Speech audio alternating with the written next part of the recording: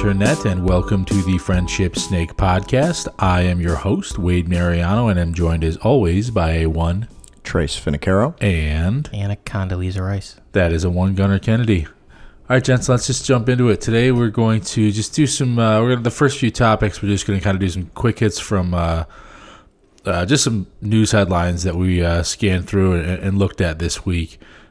Trace, have you heard about the Saudi journalist? No. Disappeared. Well, here's the gist of it.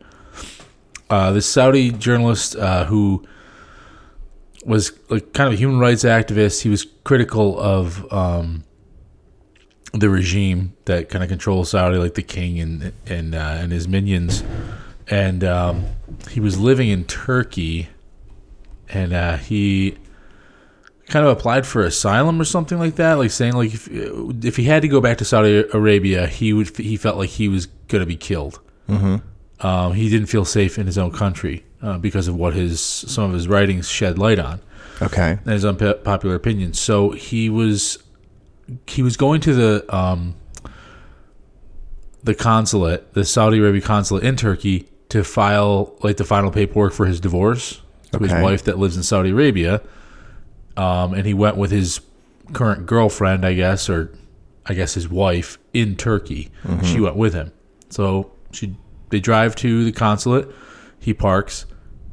She's not allowed to go in because like consulates are kind of weird. I don't know all the rules for them, but it's kind of like a small sovereign piece of land that only, there's special rules for other citizens, but if you have dual citizenship or whatever, you can go there. Like it's kind of like a safe haven or whatever. Like it's like an embassy, right? I'm sorry. Yeah. Is it? Maybe it was the embassy. No, it is an embassy.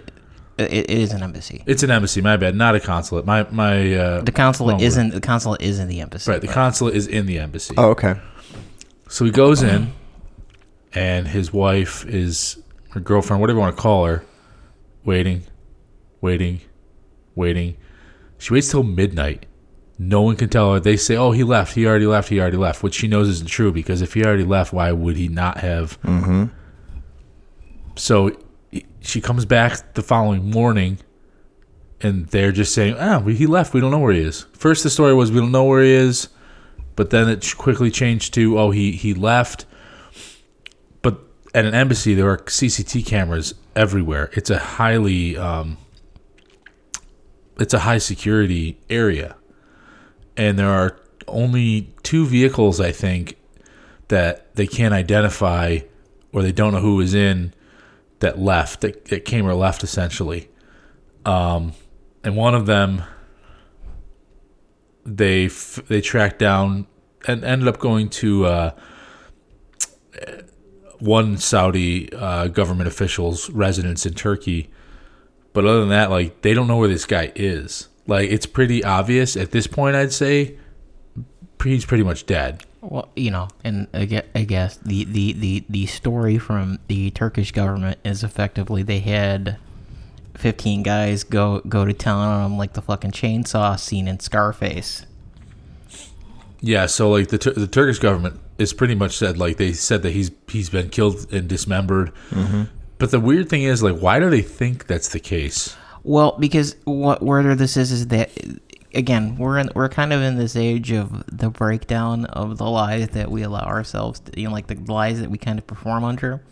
And the gist is that at least the general belief is that every consulate or embassy in a host state is wired for sound by the host country. So the Turkish government has not turned over any recordings, and it's also like there's 2 things, which is that one, there's kind of these like breaking down of alliances and stuff like that. So there may also be shit stirring, but the deal, I guess the course of it is that under everything else said and done, like they're putting the timeline together. So you had a bunch of guys from basically the Saudi secret police arrive in fucking Turkey. Oh yeah, a couple hours before the dude did, and effectively the Saudi Kingdom chief CSI investigator come with them. because like and again, like you want to go fucking like full Bourne Identity because they replaced all the fucking drywall or something in the room that they had their fucking saw session in. They literally showed up. You can see that they touched the ground. Their planes touched the ground a few hours before he showed up to the embassy, and they left that night. Like they checked into hotels but didn't sleep over. They just left. These intelligence officials. I forgot that part. So of course, this guy's probably dead and it's been covered up, and that part is shocking. But is it that shocking? Is it mostly because it happened at an embassy where these types of things you should kind of be protected from? But I mean, the embassy was a Saudi Arabia embassy, so they really have control, right? It's their little.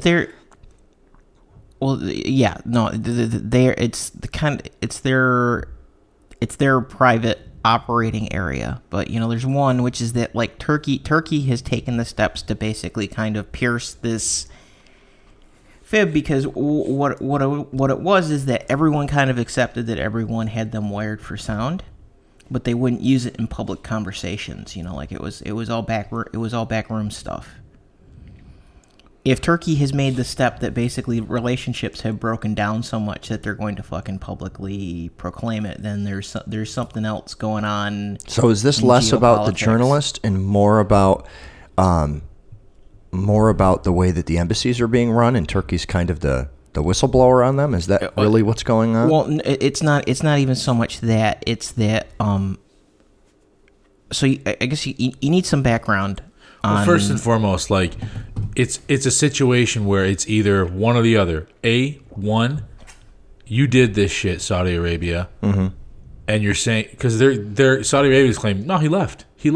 So you're saying like then he was murdered in Turkey, essentially, by what I mean. So you're either saying like, well, Turkey's unsafe, or it was Turkey's fault that he's dead, or it's Saudi Arabia's fault that he's dead. Turkey will allow Saudi Arabia to execute, to operate on its soil. I mean, it's the same reason why everyone's flipping their shit over the Russian intelligence agencies fucking coming over to Britain and fucking poisoning people in daylight with Novichok. This is some. Like there's always been kind of cloak and dagger shit, but it was kept kind of under the covers. And if they're like get to the point where they're gonna fucking do it in broad daylight, then we got. Yeah, it's kind of like it's definitely it's deeply seated in politics, but it's more like, I guess, like flip it to America, and flip it to here, Canastota. Let's say there was a Saudi Arabian. Embassy. I can't. Why that fucking word escapes me. There's a Saudi Arabian embassy in downtown Canastota, and a person who became a member of our community, who maybe was outspoken about Saudi Arabia, went in there one day for paperwork, and then didn't come out. No one would feel fucking good about that. Like, right? It's this weird thing. Like, the citizens whose land this is on can't go in and investigate what the fuck happened because it's an embassy and these weird ass fucking rules. But that's been happening for a long time, right? I think it's what Gunner's saying, where even this level of corruption has been happening for a long time. Turkey's just becoming the whistleblower on it. Well, I don't think anyone's been murdered in an embassy. Embassies have been they've been the target of a lot of attacks as well. Sure. I think what you're saying is that the embassy itself didn't do something so publicly turn around and murder somebody within by its own staff or its own people. They didn't take military action within the embassy. They tried to leave it as a neutral zone. But yeah, the embassies have been target of attacks, right, Gunner? Yeah, but and it's also where we get to this is that like I go back to this, something fundamentally has changed, because even under previous American administrations, I cannot say his last name, Kasadi, yes, Kasadi. the situation, like there would have been strong words. We want explanations, whatever. And then, and realistically, there still would have been a whole bunch of money exchanged behind the scenes, and it would go away. But we have the president of the United States saying it's like, well, it doesn't matter. He's not really an American, anyways, right? But so you have this. The American. I don't know if we do it so much on the American side. The Soviet Union had a bunch of incidents like this back in the day. But it was mostly mostly it was even that it was their satellite states and stuff like that really kind of did all this ugliness. Part of why this is kind of a big deal is, never mind that it was kind of a famous journalist, he was big in with the ruling set. So basically his family is kind of like the Bin Ladens, or I can't remember it. They're very wealthy people in Saudi culture. They're a bit his father was like the fucking personal doctor of the actual guy who started the Kingdom of Saud. So what you're saying, Gunnar, is that he's not just a great journalist, but he's a great journalist that would have had visibility by his home country, even if he were not a great journalist. Yes, it's effective. It's what went down is effectively if United States decided to kill one of the Koch brothers' sons or cousins in daylight, or the Bloomberg's kid or something like that. This is kind of a big deal because they effectively murdered one of the upper crust, not the middle row. Gotcha. It's definitely interesting. I mean, the other aspects of it are... Well, I should say, alleged, possibly murdered. Right. Like, one of the aspects is, like... well, it's just, it's... Once again, like... But I guess this is no secret, but it's shedding light on how shitty America's, like, best friends are. And they're not all shitty, but, like, Saudi Arabia's... It's not really nice to its people, right? Like, it's a pretty repressive regime that rules there, and we're so this isn't anything new though, like Trump saying, oh, he's not really American anyway. Yeah, is he kind of an idiot for going out and saying it? But frankly, any other member of any other regime that we've had here in this country, they wouldn't do shit. They're not going to piss the Saudis off. It's too much money. It's always that case. And part of it too is that we have this. So there's a couple other factors that work too, and one like as technology kind of makes things more ubiquitous. One of the things that they're talking about was that they were arguing whether he ever showed up to the embassy to begin with. The consulate to begin with? Yeah, but there's CCTV footage of him going in. Yes. Well, yeah, but the thing is, his fiance had his cell phone, and he had his Apple Watch on, and there's a sync, and there's audio dump to that phone from the inside. So they're trying to track down that right now, but... Is that because the Apple Watch is always listening? Yes. So what you're saying is that there's some forensics they can do on the phone to be able to capture some of the audio that was happening. Might not even be on the phone, right? It could just be in the cloud at this point. Well, right? There's two different ways the Apple Watch works. Uh-huh. It can work directly through a cellular card, which most people can't afford, or it will go through a Bluetooth sync. For a Bluetooth sync, it needs to be, I believe, within 25 feet. Is it feet or meters? But it needs to be within a certain range of the phone. So I guess it would depend, Gunnar, on how far away she was. Well, and if he had the 3G. He might have paid the extra for the 3G if he was a notable journalist because he could afford it. But most people would just go with the Bluetooth option. Well, but I guess part of this too is that someone attempted to delete, or was deleting stuff off his iCloud account shortly in the period that he disappeared. Yeah, that's crazy. So, but you know, again, so there's fucking skullduggery, and that's open to speculation, and that's really just.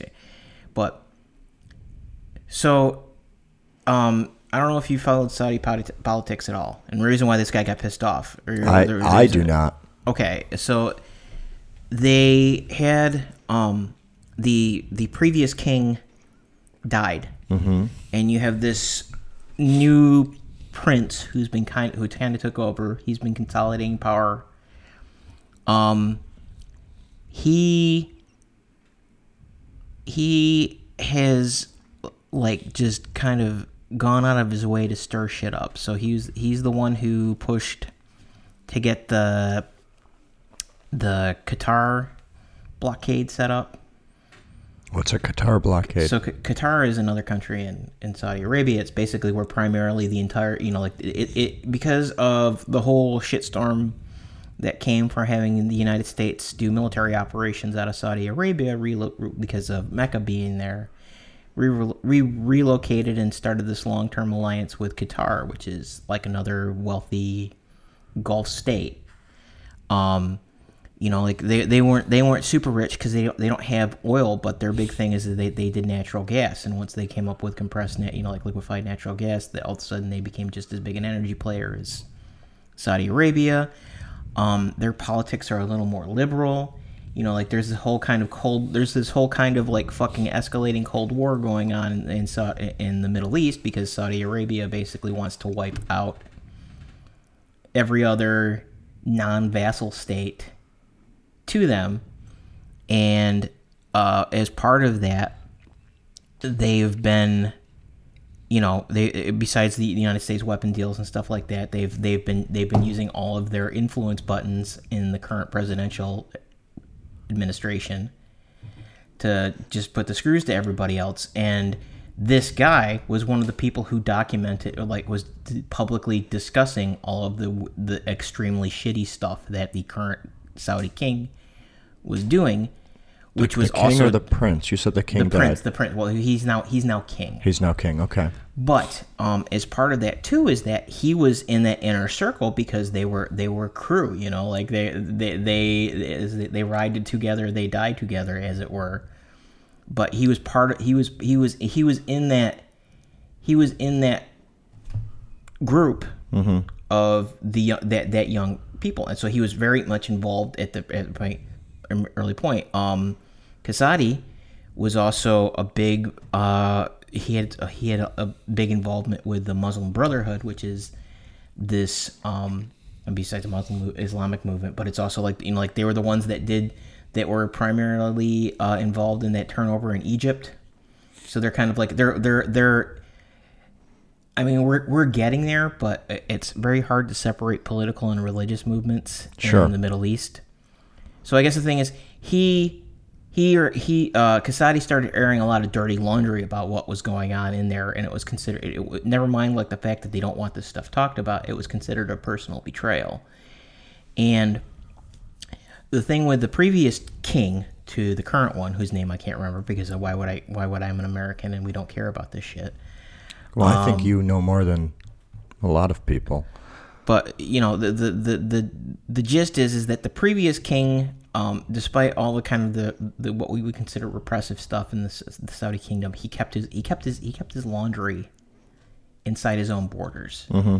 You know, but the new king has a very Trumpian style. You know, like he doesn't have time for the niceties. So what you're saying is most fingers point at the new king, really? Yes. With this incident, and that with that assumption, if that assumption is true, then it kind of tells us something about the new Saudi regime.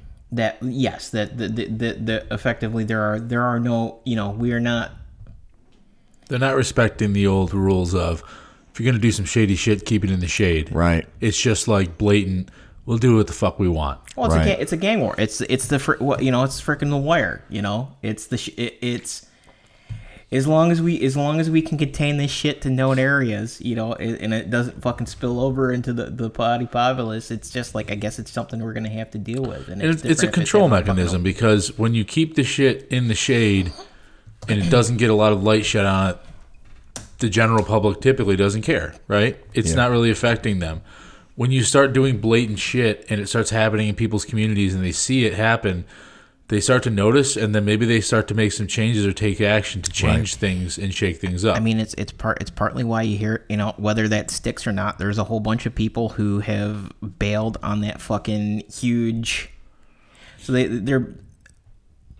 Saudi Arabia is doing, like most of the Gulf states, they're trying to prepare themselves for a post-oil economy world, because Saudi Arabia actually has issues where fundamentally, like you have the new king. I mean, like he's kind of doing his thing, but it's also that Saudi Arabia is almost broke because they have these huge social, like they have massive systemic unemployment. They have these huge social, like, I don't even, because it's not safety nets. Basically, they pay bribe money so that people don't fucking come and tear them out of their tear them out of their fucking houses. Okay. But there's a thing, like our Treasury Secretary's going over there right now, but there's this huge investment meeting that they're trying to get people to do these other, like, tech, and they do these mutual funds and stuff like that. They're one of the people that are driving up property values all around the United States because they'll sink it into that. But the thing is that, like, you have a lot, whether it sticks or not, you have a bunch of people who normally would not be fucking, not have an opinion otherwise. It's like, I can't go because I can't actually fucking trust you. Like, they're at that point. Like, this may be the thing that finally just, like, I can't trust you not to act like a fucking crazy mob boss. Because they, earlier this year, they fucking kidnapped the head of the fucking... Do you remember... Lebanon. They kidnapped the fucking head of a... Like, they literally kidnapped the head of a fucking state. Like, their president or prime minister.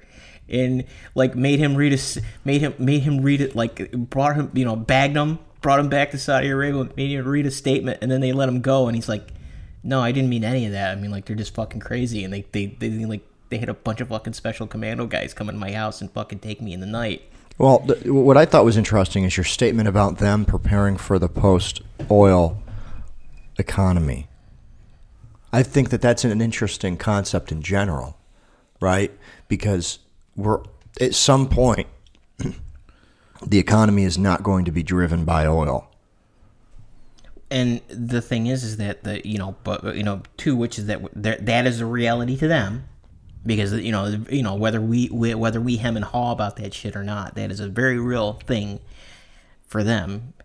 And the part of it too is that, like, the whole way that the Saudi royal family stays in power is that they can pay people to leave them alone.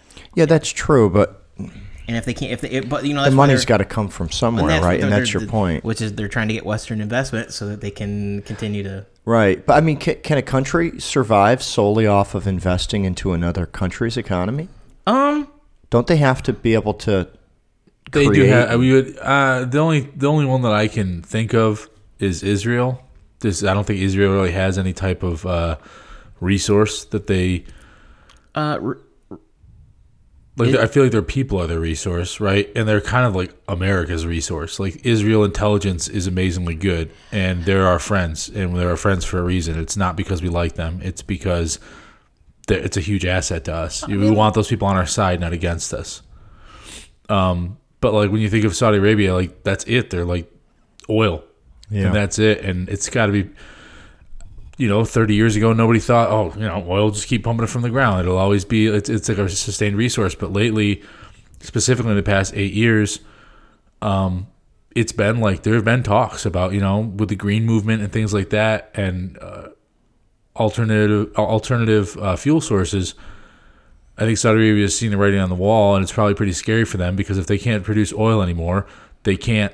The regime doesn't have a resource to control and gain money and power from, and then everything kind of crumbles at that point, right? Right. Qatar is also the country that Al Jazeera is based out of, and a lot of the Saudi, the Wahhabi aligned Arab world does not like them because their propaganda claims aside, Al Jazeera actually attempts to be like a legitimate journalist organization, and that means that they talk about all the fucking bad sketchy shit that they do. Yeah, so that's the Turkey kind of story that was in the news. Trace, you saw a news story from Detroit, was it? Yeah. Sorry, my loaner phone is giving me a hard time. Poop phone didn't make it, folks. Just an update. Yeah. The porta potty phone is still in bad shape. It's a really shitty situation. It's got me pissed off. Pun intended. Okay, well, this is an interesting story. This is local to Detroit, but it's made national news. There is a funeral home in Detroit where they found the remains of 3 babies in the attic. And what more do we have? Well, they didn't find 4. No, well...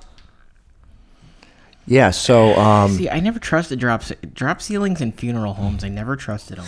There's still an investigation, but the majority of it was the bones of these infants. Oh, it was remains. It was not actual. It was, right. Okay. And they don't even say how old they are at this point. I don't believe they've done the carbon dating on them yet.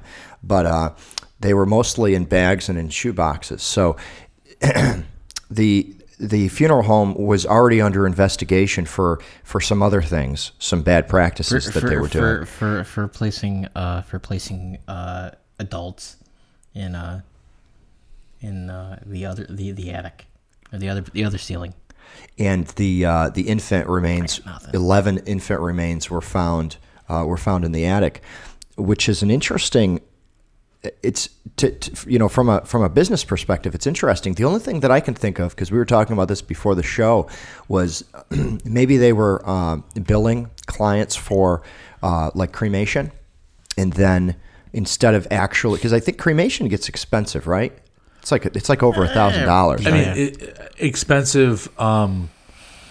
It's not nearly cheap as expensive as a funeral, right? But still, yeah, it's cheaper. It's cheaper than going through the process of buying a grave, which I've only had to do it once. It was a one-time fee in the cemetery that I bought a grave in, but you have to buy the grave. I think it was like $500, and that's probably not even close to what it would be standard in large cities, but we happen to be in a small community here. I think it was about $500 to buy the grave. The actual the actual casket itself was, I want to say, we didn't go with the cheapest, we didn't go with the most expensive, and it was in the thousands, right? Sure. Like $3,000 or $4,000 for that. Then that had to go inside. I forgot what it's called, but it's like a concrete. it's like a basin. It's like what they pour it like under the ground. Correct? Is that kind of? I think it was delivered. I think it was actually delivered. Oh, so it's preformed stuff. And you have to pick a lining to go in the inside of it, because they collapse over time, and the lining helps give like a water barrier so that the water doesn't make it in. It doesn't collapse. And that's like, it's like this poured. It almost looked like a poured concrete thing, and you have to buy that, and that's a couple $1,000s. And then if you do a tombstone, which of course, why would you? And if you don't get a tombstone, you have to pay per square inch for where the tombstone is going to sit. They have to pour concrete on top of the grass so it doesn't sink in, and then the tombstone itself, anywhere from a few $100s. And there's no upper limit, right? Ours, I think, was $4,000 or $5,000 for the headstone. Wow. So you're not even talking about the actual funeral services. Just for the burial, you're over $10,000 easy. just for the burial. So, and I think cremation is like $1,000, I $2,000. heard it was like between 1,500 and 2,000. Someone had told me. So the only thing I could think of is that this funeral home found out that if they just kept some ashes around, that they could charge for cremation and falsify the paperwork. But then what are they doing with like the body part, the parts and stuff like Well, that? I think mean, that's like- the scary part. Is like, who wants decomposing bodies? I mean, like, let's be real. The whole fucking modern mortuary practices are creepy as fuck. I mean, like we have like. It's creepy, but it's a legitimate business. Well, no, it's a legitimate business because we're silly. Because I mean, like you know, like we used to. It's one of these things where it's like we fucking have a holdover from a previous period in time. And I agree with you that it's silly, Gunner, but it's a business. I mean, I put a lot of thought into this, but a lot of people want to see the body. Well, I mean, right? Like, do you know the basis of modern mortuary, like the founding of the modern mortuary business? Because there is a specific event, and it's effectively when they pickled Abraham Lincoln for his tour around the country, and you know, like I like how you use the term pickle. By the way, That's Pickle Lincoln. pickle. Throw some I'm dill pickle seed in there. Lincoln. No, I like bread and butter Lincoln. Ooh, oh jeez. maple bourbon, maybe a little maple bourbon in the formaldehyde. Because I mean, like, you know, we I don't know if your house is not old enough to have done that. Our previous house down in Canastota. I mean, we actually had, you know, my room was in what used to be the parlor, and the whole point of the parlor was that was where they laid people. That was where they laid family members out when they were having services. That wasn't the whole point of the parlor. No, that's effectively it was they kept that space open specifically to serve that. I mean, you did other stuff in it, but it was a room that was it's not. If you were going to do it, that's where you're going to do it. Yes, they left Gotcha. a space open. They would have a part of the house that was built, optimized to serve this purpose. Okay, what's that got to do with pickling Lincoln, though? No, but the thing is that funeral services were something that was pretty quickly done because people were kind of, you know, people tend to go bad over, you know, if they're not, but you know, like the whole thing is that, I mean, like, you know, there's always been undertakers. You know, they've always, you know, you always talk about that like it's kind of a ghoulish thing, but part of that is just because it's like the fucking, everybody gets creeped out by dead bodies a little bit, and you also Right. it's collateral damage. It's Right, like which is why your opening statement saying that it's all creepy. It's like, well, of course, you're dealing with dead people. So keep going. So, you know, and again, there's this whole thing like the concept of modern is that you fuck with a corpse so that it lasts longer, so that you can. I mean, like, I understand that there are, you know, as a person who's had to bury quite a few people, I understand that there's a certain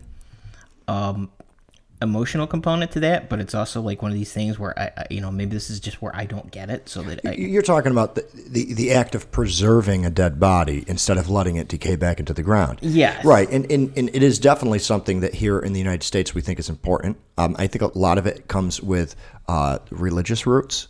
I know that you say it's because Abraham Lincoln was pickled, but we're not the only country. No, I mean, like that buries people. we've always done it. I'm saying that the current practice where we like freaking pump out all their blood, and you know, like, actually, what the fuck, the modern cosmetics industry is based around formulas that were originally developed to make corpses not look as bad. Like, you know, like the whole, you know, like, I mean, like, you know, there's always been cosmetics per se, but the current stuff like foundation, everything like that, that's fucking corpse paint. That's where that comes from. Side topic, because obviously we're old enough now that everyone has lost someone important to them. Some more, you know, significant than others. Do you feel? Because I think back now, and I think about so I think of, like my grandfather, because we live with my grandparents, so he's very close. I was very, very close to my grandfather. Did he like pickles? Yeah, of course. He pickled his own stuff, actually. They pickled cucumbers, man. They made pickles, homemade pickles. Bread and butter pickles, actually. But when I think about it, I don't think seeing his corpse hindered the grieving process, but I don't think it helped it either. Like, I don't think for me, it wasn't necessary. Right. Like, in your experiences, do you feel, either of you, question for both, not at the same time, obviously, do you feel it was a help?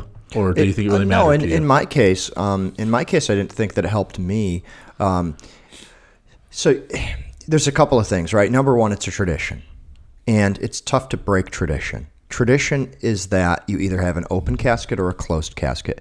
If you have a closed casket, there doesn't even need to be a body in there. It's closed, right? It's really just a token, right? It's a token, right? And you go up, and a lot of it's you want to kneel, and you want to make some prayers, or you want to remember that person. It's a tradition.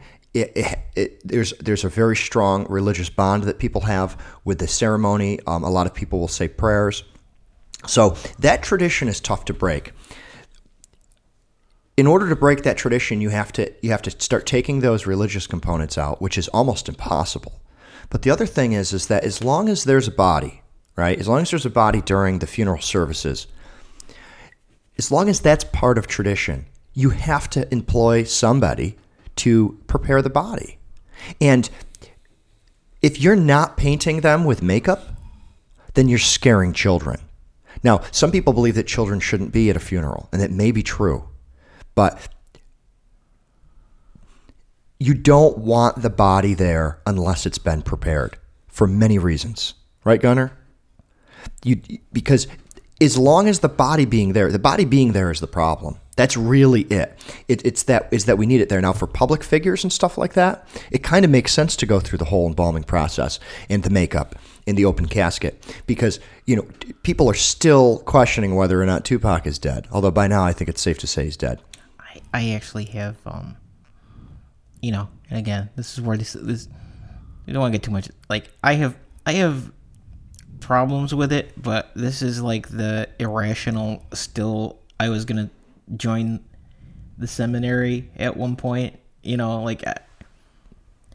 It's where I and the church came to an irreconcilable difference of opinion. Really, that was the only thing? There's a bunch of things, but I consider it never mind like the Can you at least agree that there is a business demand for it? Well, yeah, but there's also a business demand for people getting choked out while they jerk off. Well, I guess what's your alternative? No, I'm not talking about that. What's your alternative? I'm talking about legitimate natural death.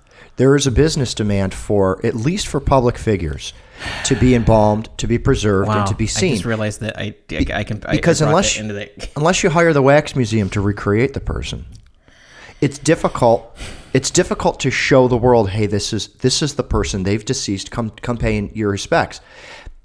Can you at least agree with that? Whether or not it should be happening on a micro scale. I want to attach a caveat to this, because the thing is that this was a product. Again, like part of this, we've always had the concept, because again, this gets into this idea of like the body versus the person versus what defines an individual. But it was an artifact of a time when we had a civilization that didn't have 18 fucking million photos and videos and fucking sound recordings of said deceased before they left. The actual here we're saying our goodbyes was because you didn't have any representation of them aside from them physically being there, and then they weren't going to be. And now with the advent of media that at least captures some of that, again, it's like, yeah, but nobody's cherishing the moments they have with the corpse. It's more of a separation, right? I'm agreeing with you that it's a strange tradition. But what I'm saying is that, you opened saying that like it's a creepy business, draining the blood from the body. It's a creepy business. yes, it's creepy because you're dealing with a dead body, but there is even if you say all bodies should be put into the ground to decompose, they should be just buried in dirt. They shouldn't have they shouldn't be in these boxes that take forever to break down. My father has asked that if the time comes, we just we find him in ice flow like the Inuit do. We just take him out into the woods in the Adirondacks. And the barrel will have, like he'll pass out from hypothermia, and the barrel will get him or something like that. Mm-hmm. Or the ashes. Do you want that in the river that's coming down the hill, going into your backyard? Wow. Your dog's drinking out of? I mean, like as opposed to what, the deer? Yes. The deer and all the fucking other. No, I mean like actually that or like again the other one was that if he had not made it with the heart operation there, we were supposed to drive up to the Adirondacks and pop the top off the urn. Right, but the urn, yeah. But so my point is that there is a legitimate reason to go through the entire embalming process, just maybe not for every family. Do you know that you have to be embalmed if you're cremated? Really? They have to. That's fucking weird. No, because again, this is where there's no clear cut. You're a fucking, like there's no clear cut, you're a fucking monster or you're completely right. But yes, the funerary industry got legislation passed that you have to be embalmed even if you are cremated. Well, in fairness, so this probably for cleanliness purposes, right? This sounds no. It's, to be honest, it's probably so that the funeral home can recoup some of the money. They have to deal with it. Like there's no choice, right?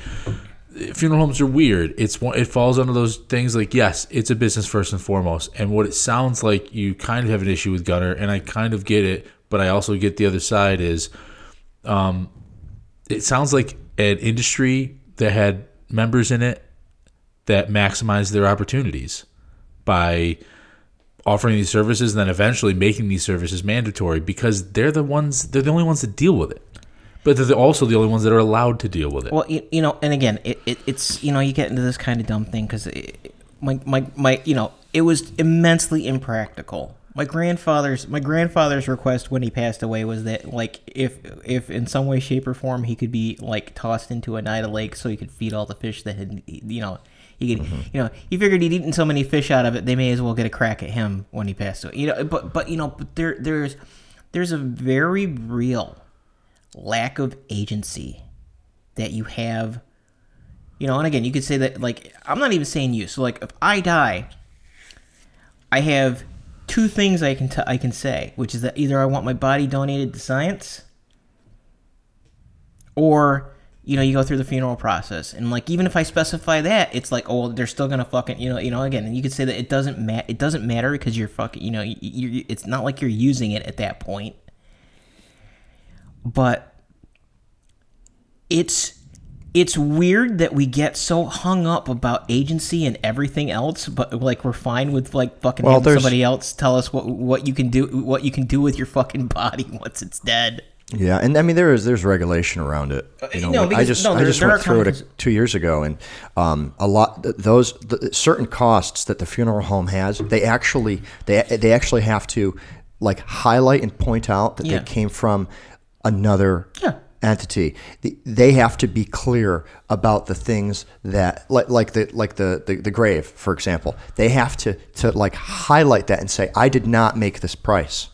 This came from somebody else. And they have to say, but the casket, you're buying that from me, and I came up with that price. So the state is at least in New York, they've gotten pretty good about forcing the funeral homes to be upfront about where the costs come from, explaining the costs, and they're not allowed to mark up those costs. So if the grave costs $500, they can't take a 10% commission on the grave because it's almost compulsory. Like you're almost forced to go through your local cemetery, and it wouldn't make sense for them to get a cut.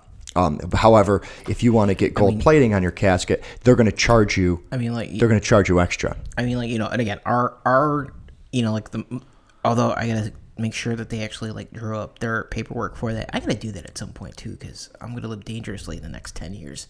So, but like my parents have pretty much made clear what their wishes are. But there's this whole additional stuff that they're going to have. Never mind. And I'm not even kvetching about that. My mother wants to be buried under a tree on the farm, on the farm itself. Mm-hmm. Is she allowed to do that? Well, no, because I mean, you're gonna have to cremate. She's gonna have to get cremated because like they won't, and it's. I mean, like there are certain things that I perfectly understand because dead bodies are decomposition is. God, wouldn't you rather she goes through the cremation process though? I mean, do you really want to dig and bury your own mother? The other thing too is I wonder how actually the whole final wishes thing. It doesn't matter what they want. And sorry, I mean, it's no offense to your mother's wishes. It doesn't matter what she wants. It's up to the kids or whoever survives them. It really doesn't matter what they ask for. You just do what you do. You do what you can afford. You do what you think that they would want. The kids kind of, band together and come up to an agreement with what they would do. It doesn't really matter what they wanted because they're gone. No, we doesn't fucking matter. It's honestly, it never mattered. For I want a party for me after I die. Yeah, like shut the fulfilling fuck up. their You're dying, dead. their death wish essentially is just like to help you kind of move on type of thing. I think that's like the last thing. But that being said, the only with way they can have their services the way that they want them is if they have them before they die.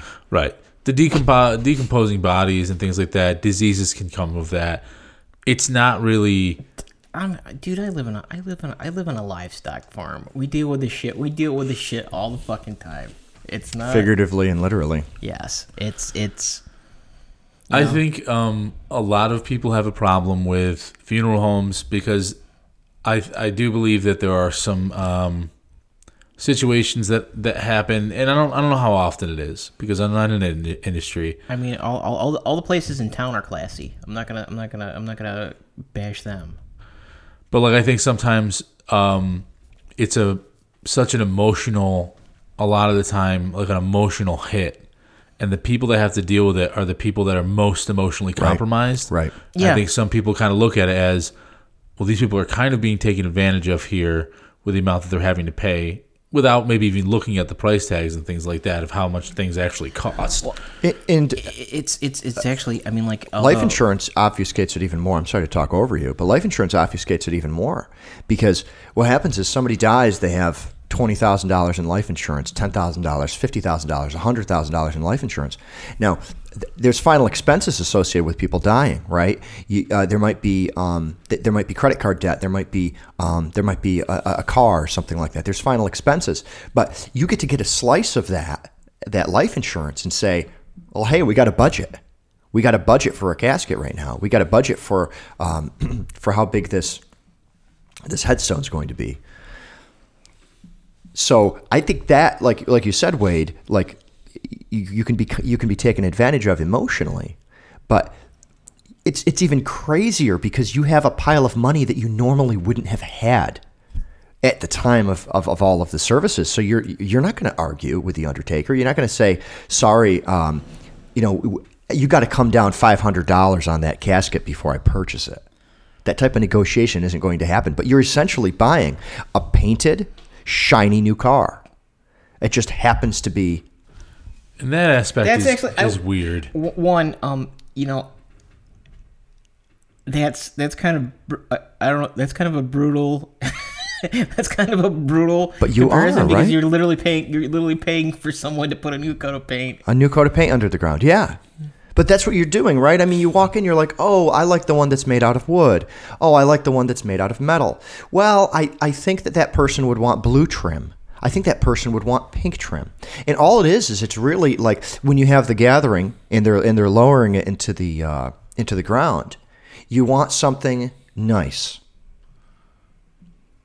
And there's probably an industry of couch covers you could throw over a shitty pine box where it kind of looks nice, but you didn't have to buy the whole thing. But it wasn't offered to me. It's kind of like a weird thing, because I would just like to see like if it really helps the grieving process, because it's fucked up anyway. Does it really matter? They've done some. I wish I could remember what the fucking result. I've seen that they've actually done some studies on this, And it helps people with the grieving process if a nice looking thing is going to the ground as opposed to. It's more nuanced than that. But this is why I say you're fighting tradition, though, Wade, because it's kind of like saying, does a Catholic wedding ceremony increase the longevity of a wedding? well. It doesn't really matter because the culture won't change. It takes a long time for culture to drop that tradition. Well, It takes a long time or a radical change in economic situations. Right. If it no longer becomes economically viable or practical, people will change. Our generation, I hear way more people say, just fucking cremate me and make it easier for everybody else than the previous one. This gets into some weird. And again, I will do my best to straddle this topic and not like fucking devolve into. So this gets into this whole like Judeo-Christian, Abrahamic inheritance of like how we handle how we handle bodies. Because ultimately our culture is informed by that right now, at least in the West. Mm-hmm. And there's this whole idea that you have to keep the body inviolate for in preparation for resurrection.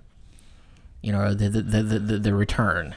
Yeah, but people are becoming more educated now. I would hate to believe that a lot of people think that this resurrection is like you must realize bodies decompose. So when you come back to life, you're gonna be a fucking zombie, like a half rotted corpse. Well, but the thing is that even that, if you look in the again, if you look in the scripture or the literature, they talk about it is that effectively you're supposed to be given a new perfect body. Well, then what the fuck matters if you get cremated or not? Do it like the Egyptians, and nobody gives a shit unless you're important. Well, no, and then we preserve your body for thousands of years. Well, no, but I mean, like but even that, like there were lower class and middle class Egyptian zombies or zombies. Well, no, but I mean, like, because actually that gets back, because that that gets into this whole thing. Walk like an Egyptian zombie. Whether we there are huge swaths of human history that are kind of just too complicated for people to fucking really want to spend a lot of time thinking about, because it's just like, and to be entirely fair, I get that, because it's like I got fucking shit I need to do, and I can't fucking sink time into dealing with the weird shit right now. But because part of it too is that like it gets into the question of like where do certain things in the Abrahamic faith come from, because that there is a very real Egyptian thread through that of like, well, the body has to be the body has to be kept inviolate. I don't think too many people are going to argue with you that the body's meant to go back into the ground. I think that we all believe that. The problem with this statement is that it's very difficult to reverse or to stop or to change something that is so ingrained in our culture. I say we go like Dune, where they just like they turn us to dust and take all our water out. So like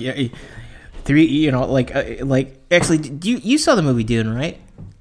Oh yeah, Dune is fucking awesome. David, I'm saying that what we should do is we should just be like when they have the Freeman's dehydrator. So are you fucking saying liquefy people or no? I'm saying they recover. They take our water.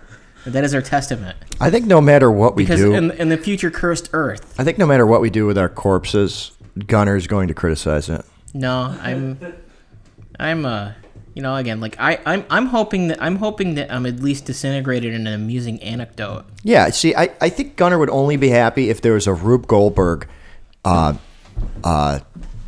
chain of events. I mean, like that decompose the body. I would like to avoid morbid Willy Wonka machine. Yeah, like Wade, your body, your limp dead body that's in rigor mortis and starting to decay, is getting lifted and dropped, and it like hits a platform, and then somebody else's body is on there waiting because they need, for the Rube Goldberg, they need a lot of bodies, and it launches. It's got probably like a lighter body. Maybe one of the 11 babies that was found in the funeral home, maybe one of them, maybe a baby, launches that, and then it hits a bowling ball. The bowling ball comes down. Like a mousetrap. That's what I'm talking. Yeah. Well, yeah. actually, I think Gunner would only be happy if the bodies were the bodies went through a full, strange, unexplainable process, and he'd be like, well, this random, unexplained process is no more or less relevant than this weird thing of pickling the body. Volcano, riding a giant mechanical whale and vaporizing during re-entry, or fired into the sun. It's really those are my. See? See, exactly. So Gunner, we'll work on culture. We'll start today. Yeah, And by the time you die, the mechanical whale will be ready. You know what? Why not all of them, Gunner? You know what? Why not all of them? Well, because we'll ride a mechanical whale through space, into a volcano, but the volcano is really just a passage to the sun. And that's... Again, it's Slim Pickens, Dr. Strangelove, him riding the bomb. I'm going to change topics on you, fucker. Talk about bomb. We're going to talk about Boom, bomb, bing, my first Comic-Con experience. I was at Syracuse Comic-Con yesterday. And I'm just going to kind of talk about it in general. So, Shauna actually saw that this was coming up. I didn't even know it was happening this weekend until a couple days ago. But she bought tickets for it because she was like, you're off, and you've always said you wanted to go to one, but you've never gone to one. So she bought like these VIP passes where we could get there an hour before everybody. Ballin'. It was $16, Gunner, at Syracuse. Well, it's a state. Actually, let's not even say it. It's not even just because it's Syracuse. It's the state fairgrounds. That was cheaper than Crunch tickets, the hockey tickets. Yeah. Actually, last year they hit it. Last year they hit it at the Memorial Center or the. Well, was that the Salt City one or the Syracuse one? Because there are two, and they're like very close to each other. Oh, I thought it was because I thought it was like in the scheduling too. Yeah. Okay. So we go in, and like the big attraction, like the biggest names. Have you seen the television show Comic Book Men with Kevin Smith, the director? Yeah. Jay and Silent Bob. Silent Bob. Yeah. So he has friends that were in Clerks, and his high school friends and friends from New Jersey. Kevin Smith's from New Jersey. And they run a comic/toy store in Jersey for him, and they got like a show. They do a podcast and things like that. And two of the guys on the television show, it's been in on primetime television for 4 seasons, 5 seasons, maybe several years. So they're definitely known throughout the country. Anyway, I don't know how globally known these guys. What's it called? Comic Book Men. And it's a TV show. It's a reality television show about like the day-to-day goings on at a comic shop. So it's kind of like one part Pawn Stars. Okay. And actually it's kind of just Pawn Stars with comic books and toys. I remember there being, and correct me if I'm wrong, I remember there being a cartoon for Jay and Silent Bob that didn't do well. Yes, there was an animated Clerks series. That's what it was. Animated Clerks. Okay. Well, let's be fair. That wasn't actually intended to go too long, anyways. It was kind of a like the second episode. It was to take the piss out of the whole idea of it, because the second episode was a clip show about the first episode. Yeah. So, what network is this reality? AMC. AMC's got it. Yep. Okay. So, because they also had, so they have Comic Book Men, which is just is that the group chat one, or is that the one where they actually are running the fucking comic book store? Comic Book Men is where those group chat, those like podcast points, those get, so they do a podcast, right? That's recorded in the studio, and they put some of the clips of the podcast actually into the show, to talk about or preface what's about to happen, to give a little information and background, and then they show what happens during the situation, essentially. I mean, the gist of it mostly is negotiating certain comics, like how much they can sell a comic for, how much they could really buy a comic for, and then the shenanigans that happen, in life, whatever, like the different quirky personalities that these guys have. Right, just like Pawn Stars. Pawn Stars, yeah, very much like that, minus the podcast part, minus the podcast aspect. Podcast sounds like it makes it better, though, because it's almost like they can summarize their week or their day or whatever, and they can use that almost as they're like double dipping on a narration. Yes, absolutely.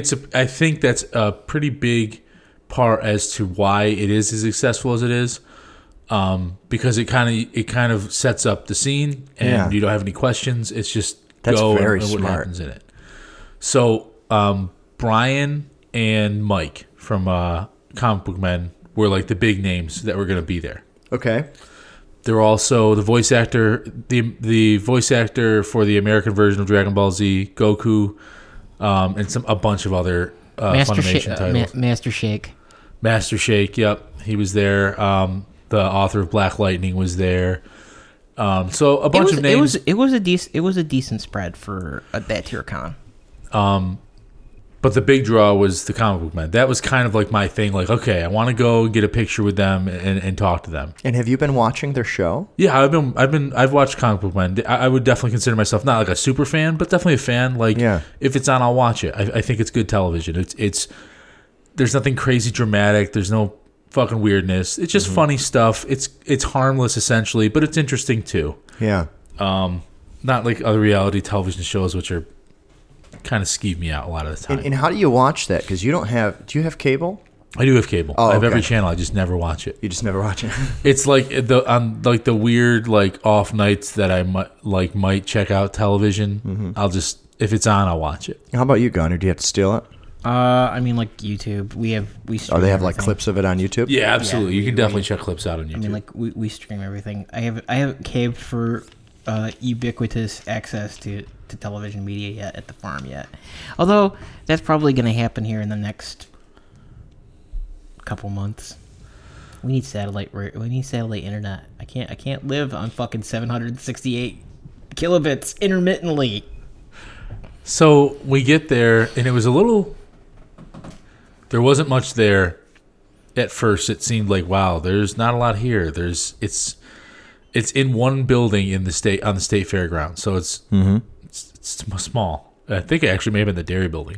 And the state fairgrounds, the New York State Fairgrounds you're talking about, is the largest state fair in the entire country. Yes. So it's a huge fairgrounds, and they just use one of the buildings. Which is a big building, don't get me wrong, but it's just one building. So we get in, and we start making the rounds, right? We start checking things out, and I see the Comic Book Men kind of like down by like where the food court is, because there's also like, you know, place where they make food there. And we're heading there, and I'm like, yeah, let's like check out some of the vendor stalls. So it's like vendors set up almost in a circle, and then there are vendors set up on the outside as well. Then there's like a bounce house and a VR station as well for like. You got the a kids. bounce house? Oh, like yeah, like a bounce ass fucking playground. It was big. Because all these comic book fans have procreated, and they got to do something with those kids. And I will say it was very family friendly. Like you could definitely bring kids. It would be fun for everybody. It was pretty cool. So I wasn't sure what to expect. I was dressed, you know, nothing, no cosplay or anything like that, because it was my first one. Were there cosplay there? Dude, there were fucking awesome cosplayers there. Really? It's a thing. I was so surprised because I was like, yeah, it's Syracuse Comic Con. yeah. It's not like a huge one. There was this one guy with we didn't stay till because there was a cosplay competition or whatever, and then the people got voted, and top prize was $2,000 cash, which is pretty sweet. But there was this one guy, the one that probably stood out the most to me, and there were some great ones there. So this guy had a Warhammer 40K Space Marine armor. So it's like, it's just a giant fucking dude in this like awesome, like I think the Blood Reavers or the Blood Pact or whatever was like his, like the sect he was representing, but it was like he had this giant fucking battle axe. It just looked really, really cool, and he had spent clearly so much time and attention to detail. I was just very, very impressed, and I was very, very impressed with a lot of the cosplayers. Yeah, don't get me wrong, there were some janky ones too, but in a weird way, like I was kind of I felt like I'm a huge nerd, but if you looked at me probably from a societal aspect, I probably just look like a normal square. You know what I mean? Like not too many eccentric things about me. So I kind of wondered, like, am I just gonna get looked down upon because like this is kind of like nerd kingdom, and I don't look like a nerd? And it wasn't like that at all. Everyone was super fucking cool. Everyone was really friendly. And then I was like, man, are these janky ass cosplayers, are they going to get shit on because they don't have like this cool nice stuff? And dude, it wasn't like that at all either. It wasn't like that at all, right? It was like this. It was like this place of like everyone was accepted, everyone was friendly and nice, no one was a dick. You're probably intriguing to them because I would consider you in Walking Life more of a closet case.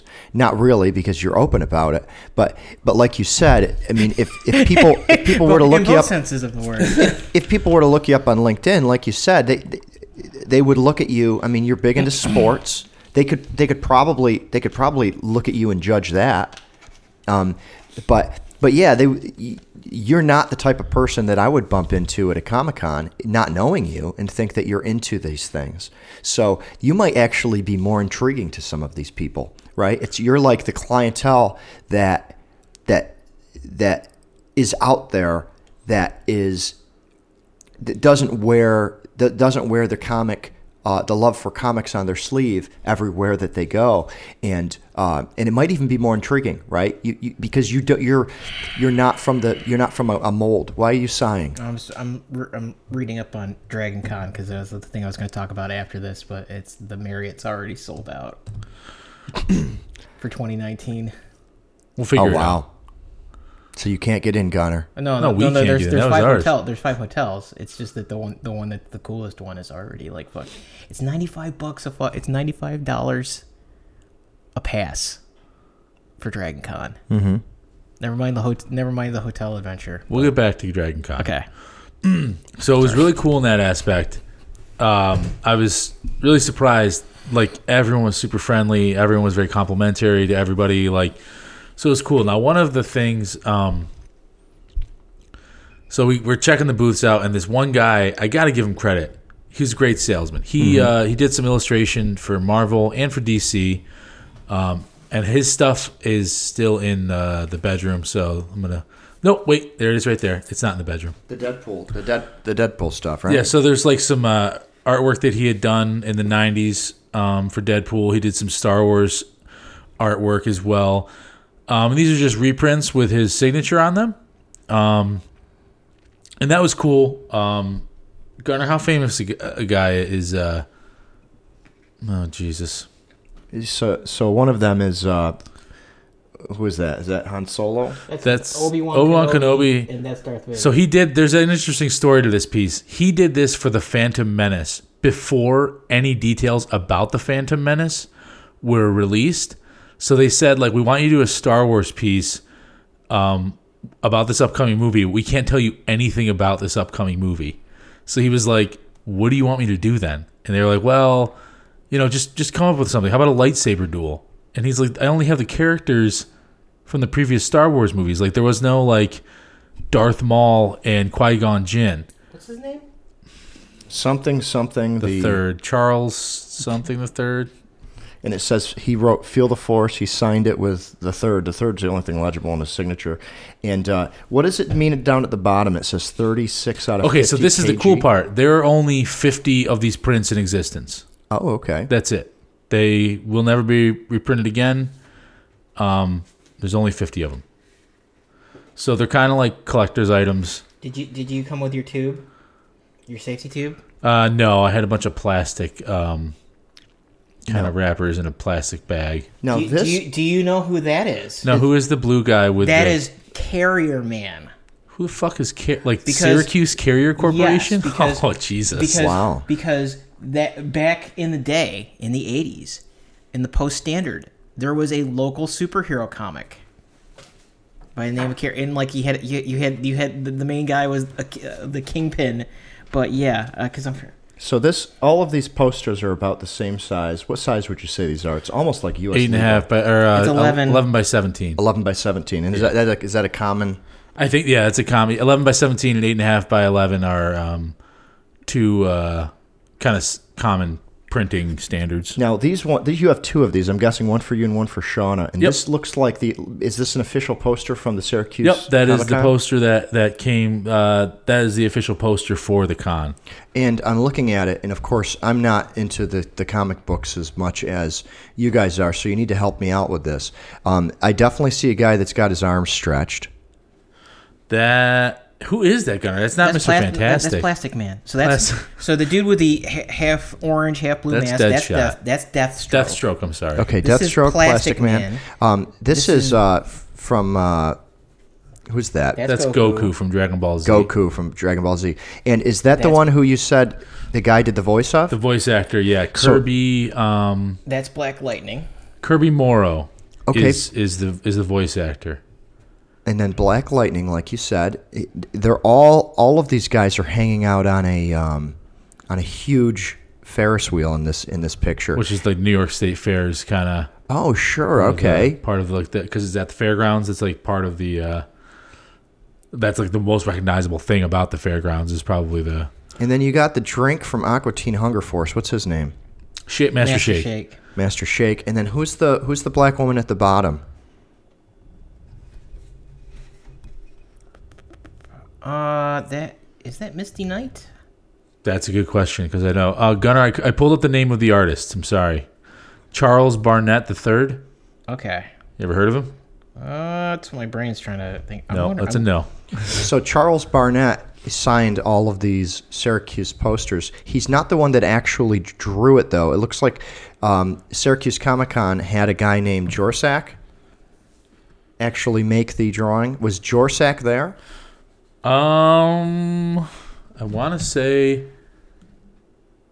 Yeah, Jorsak. Yeah, that's him. Yeah, he was definitely there, and he signed both of our. Oh, nice! Both of our posters. Very cool. Okay, so the first guy that you talked to was this Charles guy. Yeah, what a salesman! He was a bit pushy. He definitely smelled blood in the water and knew that I was new to it, so he sold me several prints, which I'm happy with. You know, they're collectibles. They're nice looking for sure. That's like the Deadpool one. And there are some smaller prints in there as well. Some like 8.5 by 11s. The Deadpool one is a pretty generic comic book cover, right? Comic book cover, yeah, and it's got some goblin in the background. Is he the Goblin Slayer in this case, or is he going to go rape somebody? God, I hope not. Hey, the second episode came out and it was only mildly rapey. Yeah, it wasn't too rapey. Really? Yeah. Although it wasn't quite. Yeah, it wasn't quite as metal as the first one. No. But it was pretty bad. So what's interesting here is that the print has. So he wrote maximum effort. He signed his name, but then you can see his old signature here on it. You see that, Wade? Yep. Absolutely. So he has his initials with the Roman numeral 3. It looks like at some point he switched from the Roman numeral III to the Roman numeral IIV. So he's still the third, but he kind of switched it up. Just in a different way. Yeah. So I purchased those things and I was pretty happy with them. And then I went to go talk to the comic book men. And I got so fucking weirded out, I couldn't go. Like, I walked by their booth at least 15 times. Really? And they were there. And it was, could have waited in line. Not a long line either, honestly. Not a long line at all. You got butterflies like a little bitch? No, it was this weird, I felt awkward. Like, really awkward. Because I'm going to walk up, I'm going to pay $20 for a picture with them. Mm-hmm. And maybe chit-chat with them, but it's like forced chit-chat. Like, I don't know if these guys would talk to me in real life. There was something very strange about it. And I'm a fan of their show, so it's like they do put out a product that I'm a fan of. They are artists in their own sense, in their own right. But I could not bring no matter how many times I walked by, I couldn't bring myself to stop and talk to them. I think about this moment a lot because when you see somebody on television, you know quite a bit about at least how they act. If it's a reality show, then you actually know quite a bit about them. But they don't know anything about these people that are walking up to the booth, and it's a very one-sided relationship when you walk up. And what do? They're not going to watch a reality show about you in the next 20 seconds. And it would be different if it was like an organic experience, like in the wild. I saw this guy like, hey, I know who you are. Really nice to see you. I'm a big fan of the show. Would you mind if I snapped a photo off? The guys will get a kick out of it, right? But this is like this weird staged thing where it's I'm like opportunistic and take my money. Take a picture with me. I want a picture with you. It was so I couldn't bring myself to do it. Like I just couldn't. Yeah, it would have been better if you had like 20 questions you've been dying to ask these guys, and you came prepared with those. If not, then yeah, what are you going to do?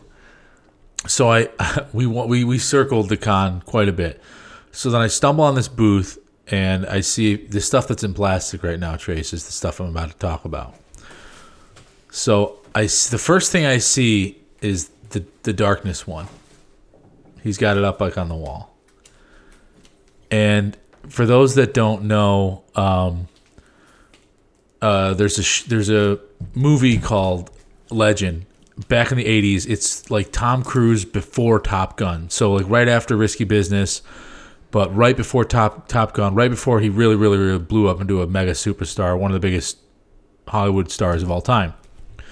But it's this crazy, it was directed by Ridley Scott. Tim Curry is in it. It has probably some of the greatest practical effects I've ever seen in a movie.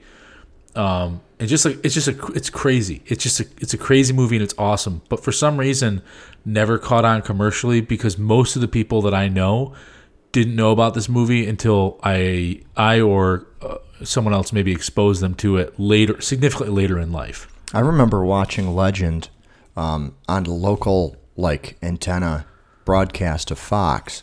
I remember tuning in and watching Legend, and I usually cut into some scene where Tim Curry, scary as fuck, dressed up as this. Darkness is the character's name, but he essentially looks like a minotaur with a human head. Like he's got like bull legs and a human torso and a demon head, kind of with like giant horns coming out of the sides and pointing up, giant black horns. And there are unicorns that are very, very integral to the plot of the story. And essentially, it's a good flick, so go check it out if you haven't checked it out. But it's kind of obscure. You don't ever hear anyone talk about Legend or reference Legend, right? But it's such an epic film, in my opinion. So I saw this, and I was like, holy shit. And then I see a bunch of other stuff. Like, there's some Teenage Mutant Ninja Turtle stuff, and there's some Alien stuff. Some of this guy's own drawings of these things. So this guy's name, excuse me, is Brandon Whipple, Whipple. Definitely check him out. He's an awesome artist, and he's local. He's down in Moravia, which is about an hour south of Syracuse.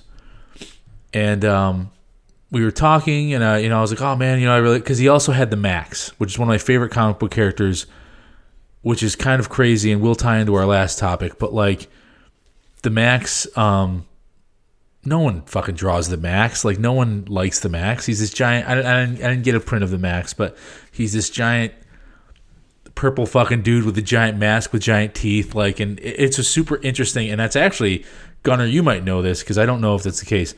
Spirit animal. The term spirit animal was probably made famous by Fight Club, the movie Fight Club, with the penguin. But the Max was referencing spirit animal before Fight Club. No, the Max kind of had this blurb of alternative popularity right around the same time as actually there was a MTV cartoon. Yeah, there was the Head and the Max, I think, were on at the same time. Yes. It was MTV Oddities, I believe, was the name of the program. Yep. And yeah, it was a cartoon, and it was actually pretty badass. It was actually it was really, really good, pretty gritty. And very interesting. But I go up to this guy, to Brandon, and we're talking about his art, and just how I thought it was pretty cool that he had the Max up there and Legend, two relatively obscure characters in media. And we were talking about Ninja Turtles, and I was like, what you should do? I was like, you should do a drawing of Usagi Yojimbo. He's like, oh man. He's like, that's crazy. He's like, I used to have the action figure. And I was like, I had the same action figure. He's like, yeah, with the samurai armor and stuff. I was like, yeah. So for those that don't know, Usagi Yojimbo is a kind of an auxiliary character, not a central character, but one of the characters from Teenage Mutant Ninja Turtles. And he was like, dude, you're doing you if you want me to do it, he's like, I'll do a commission for you. And I'm like, well, what's that? And he's like, I'll do a drawing of Usagi Yojimbo right here today. He's like, I should have it before you guys leave. He's like, just check on it, come back and check on it. He's like, but for a price, I'll do it. And that's what Trace is picking it up now. The drawing you did. And what's this called? That's Usagi Yojimbo.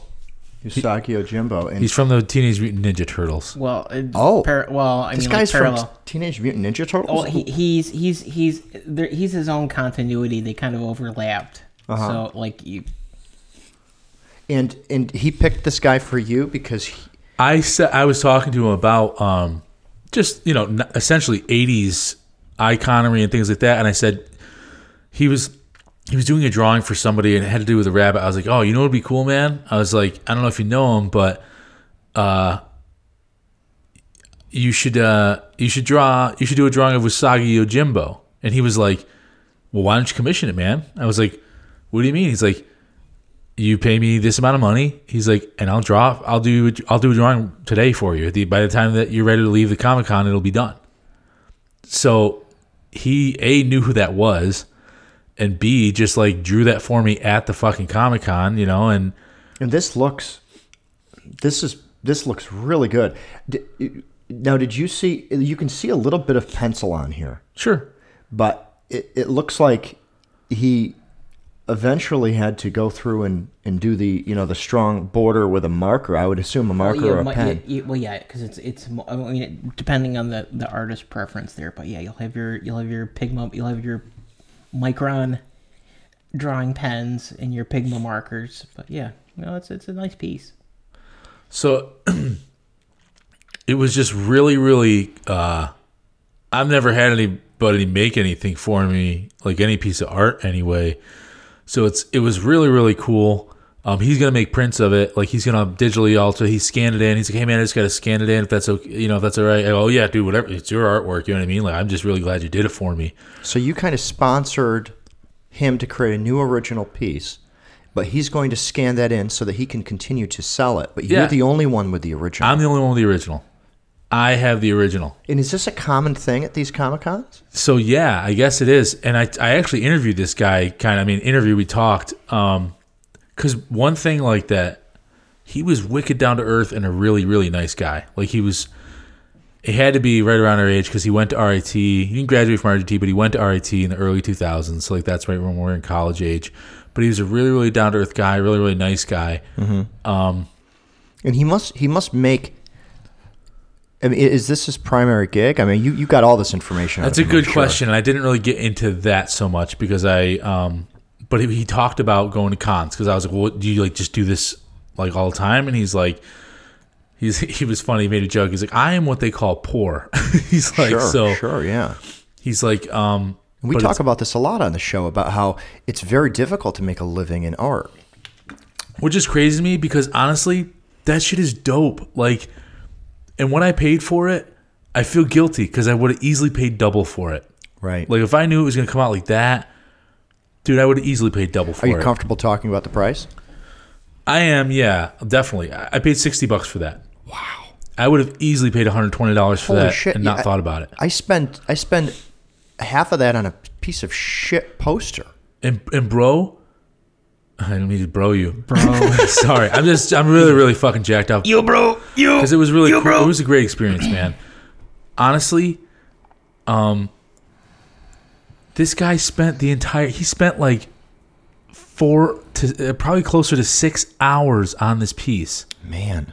Like he put so much time and care into it. And I was just like, dude, thank you so much. Like, this is amazing. Like, because I've never had anything like that. Like, not like an original piece of artwork that somebody made for me. Like, I bought a frame and everything that day, and all that stuff's getting framed because his prints are super dope too. But that, I was just like very, very, very, very happy with it. So I talked to him about like, do you do these cons all the time? And he's like, I go to maybe 4 or 5 a year. He's like, and some of them are crazy. He probably can't afford to travel to half of them. That's the thing. Like he's like, I went to Boston Comic-Con, right? And I was like, oh man, you must have cleaned up there. Must have done really well. He's like, no. He's like, because there's a ton of celebrities there, and they soak up all the money. Wow. Yep. So like, it's like, so it doesn't matter how good he is. He's competing with celebrity status, right? So Syracuse is probably a better platform for him. Well, he was kind of saying like, he's like at a con, he's like, you're lucky. A good day is $400 to $500 selling your stuff. And like you're talking, people don't think about $400 or $500. That sounds great for a day. It's like, but you gotta pay. You gotta pay for a table. That's terrible. It's For $80 something for a once booth. year. Yeah, $80 a booth, and you got to set up yourself. Like you're coming in mad early to set all your stuff up. Like you're doing it yourself. Yeah, like it's not a lot of money. It's not. And you could make more money selling fidget spinners at the same fucking convention. Because the other thing is that the con depending on how sketchy the con is, they'll pack the vendor room so that basically it fucks everybody's. Because the thing is the con doesn't really care. The con makes money by. What do you mean by pack the vendor room? So, his like Wade was saying when he made the comment that there's so many celebrities there. What they'll do is that basically there's a certain max number of viable. Like you can have this many vendors in this space, or you can have this many artists in this space. Otherwise, based on the based on the expected visitor numbers to the con itself. Because the problem is that if you add too many vendors, basically you dilute the entire pool down, so none of them make money. None of them actually break even on coming to the con itself, depending on how big a space they sign up or whatever. But what did that phrase mean? What do you mean? Pack the vendors. What does that mean? mean? So basically, what they'll do is that the con makes money by having the vendor pay rental fees. So what they'll do is they'll load the vendor room up, like they'll double or triple it with the number of vendors that they have in the space, so that as opposed to what they should. So they make they get it front loaded because they have like 3 times the registration fees coming in for the vendor tables, but none of the vendors actually can make money because and that's an interesting concept, and I don't want to get too far off topic, but we had Michelle Stewart on, and she does although she's stepping down. Was it the Bacon Fest or whatever? Yeah, she does the Calet, and the Calet tried getting on board with the Bacon Fest, making bacon, which quite a few places do, and she tried having one local to her area. And one of the things that she described is very similar to the problem that you just said, Gunnar, is that she has to be careful not to overbook vendors because then each one of them loses money. Like if it's a food booth, you don't want too many food booths because there isn't a line in any of them. They want a line. The consumer doesn't want a line. The consumer wants to walk up and be the only person in line. But for them to be making the food and to justify them showing up, so that's what you're saying. You're saying that these conventions actually don't respect the threshold of how many vendors that there should be. Some of them do. They're that's actually they're. And this guy's like a fine line between vendor and like artist exhibit, right? Well, definitely. Because the other thing is that he's not staying on site. He's a local, right? Or yeah, he's a local. But here's an know. example. When he went to Boston, he was telling me he was $600 in the red after that. Like he didn't make money. He lost money on that. Wow. But like he did make some connections at DC. But the thing is like he was telling me, that what do you want to do with it? And he was kind of like, I don't know. He's like, yeah.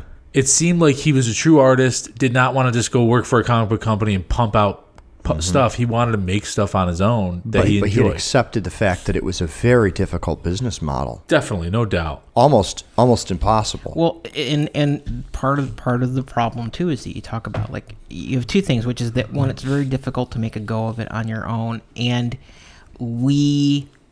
whether that's spoken of or not, there is a deliberate cartel collusion between Marvel and DC to make things much more difficult for the independents. Like there's a lot of very sketchy skullduggery that's going on in the background, and if you can't get a job at the big ones, right, you're fucked. Yeah, but every industry has a cool kids club, right? This is just an interesting industry. Yeah, but because the cool kids club doesn't involve the cool kids actively fucking doxing the heads of other publishing companies so that they won't put your comic out that some of the kids in the Cool Kids Club just don't like because of. I guess my point reasons. is, Gunnar, it happens in other industries, right? Yes. If you want to make your own energy bar, right? I mean, if you listen to the NPR podcast, How I Built This, and you listen to the story about Larabar, or you listen to like beverages, and the I can't remember the name of it, but it was the guy that created the iced tea, the one that their slogan is just a tad sweet. I can't remember it, but same issue, right? Because just because you're great in the industry and you have an excellent product, it doesn't mean that you can play along with the cool kids. The cool kids can drive you out of the industry. Comic books are just, I would say it's almost tougher because it's art in general, not even comics. Mm-hmm. Art is harder in general because it's such a low profit margin to begin with. And like in the case of this guy's work, Wade, you said 4 hours he spent on this drawing. At least 4 hours, at least. So he spent 4 hours on a drawing, made $60. We can do the math. That's not a lot of money per hour that he was paying himself in order to make this. Definitely not even definitely not it was worth. And then you would get into what it was worth to me. Right. Like, but that type of product creation, right? It's like it's like showing up to a trade show and somebody making you a custom chair, right? The amount of time it takes to go into the into the wood or whatever they're manufacturing it out of. When you get a handmade piece of art like that, the amount of time that it takes, you really have to charge huge prices for it, and there needs to be a steady demand. And for an artist to be able to live off of that, even if there's a demand, is tough. And now what you're talking about is, if he doesn't have a job at a major comic book, illustrating for some major cartoon, something that people would recognize him for, then he's really being driven out of his own industry, right? Yeah, I mean, essentially. I mean, the good stuff is like now I know about him. So like, I mean, now like, there's a part of me, because the other cool thing, there were a couple podcasts out there too that had booths set up. Really?